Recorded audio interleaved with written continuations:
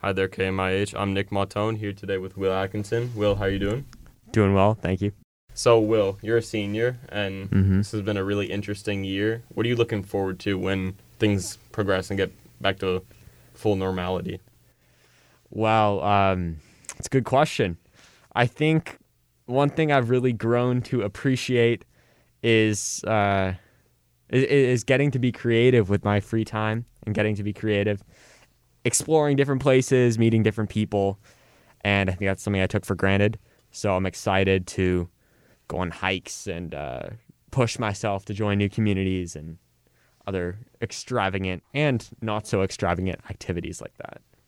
Awesome. So, what college are you going to? Next year I'll be going to Vanderbilt University. That's awesome. I've heard that's a really great university. It's in Tennessee. Yes, in Nashville, Tennessee. Ooh, that's a good food. Good food spot, good music spot, and hopefully a good home. Yeah, that sounds awesome. So, Will, you played basketball at MI for 4 years? 4 years, yeah. That's awesome. How has this last season been, and how has it been as a whole being part of MI basketball? Yeah, well, obviously not the season I was expecting, but given we were only going to have 8 games, I think it was a pretty awesome season. I know I had so much fun. All my teammates did, and season ended on a really high note. Oh yeah. And even though it was super short, it's definitely a season I'll treasure. Can I ask more specifically about that season ending? Because I don't think everybody listening knows, but essentially David Pickles, another one of our seniors, he scored a putback layup to beat our rival Bellevue in the final. Mm-hmm. So what was that like? I wasn't there, but I wish I was. Yeah, that was incredible. Obviously, or not obviously, but a few weeks before we got crushed by Bellevue by about 20, or for most of the game, it was about 20 at our house. Tough game. Our first home loss in a very long time. So we knew our work was going to be cut out for us, but we went into Bellevue, their senior night at Bellevue High School, and took them down. Just outplayed them, played harder, tougher, and got the last shot to fall. Yeah, that's an awesome game. Heard It was an awesome atmosphere after with things happening. Yeah, it was pretty awesome.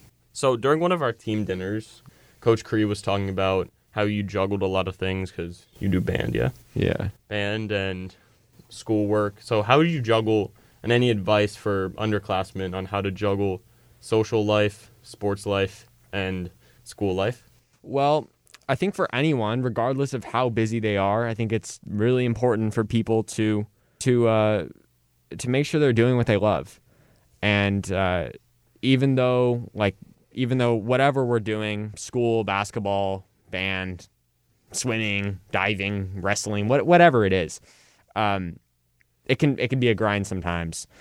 But I think it's really important just to remember what you're doing it all for, the value you're getting out of it, the value you're providing, the experience, the memory, all of these things, because eventually they're going to end, and all you're going to have left is the memory of doing it and the value that you gave to it.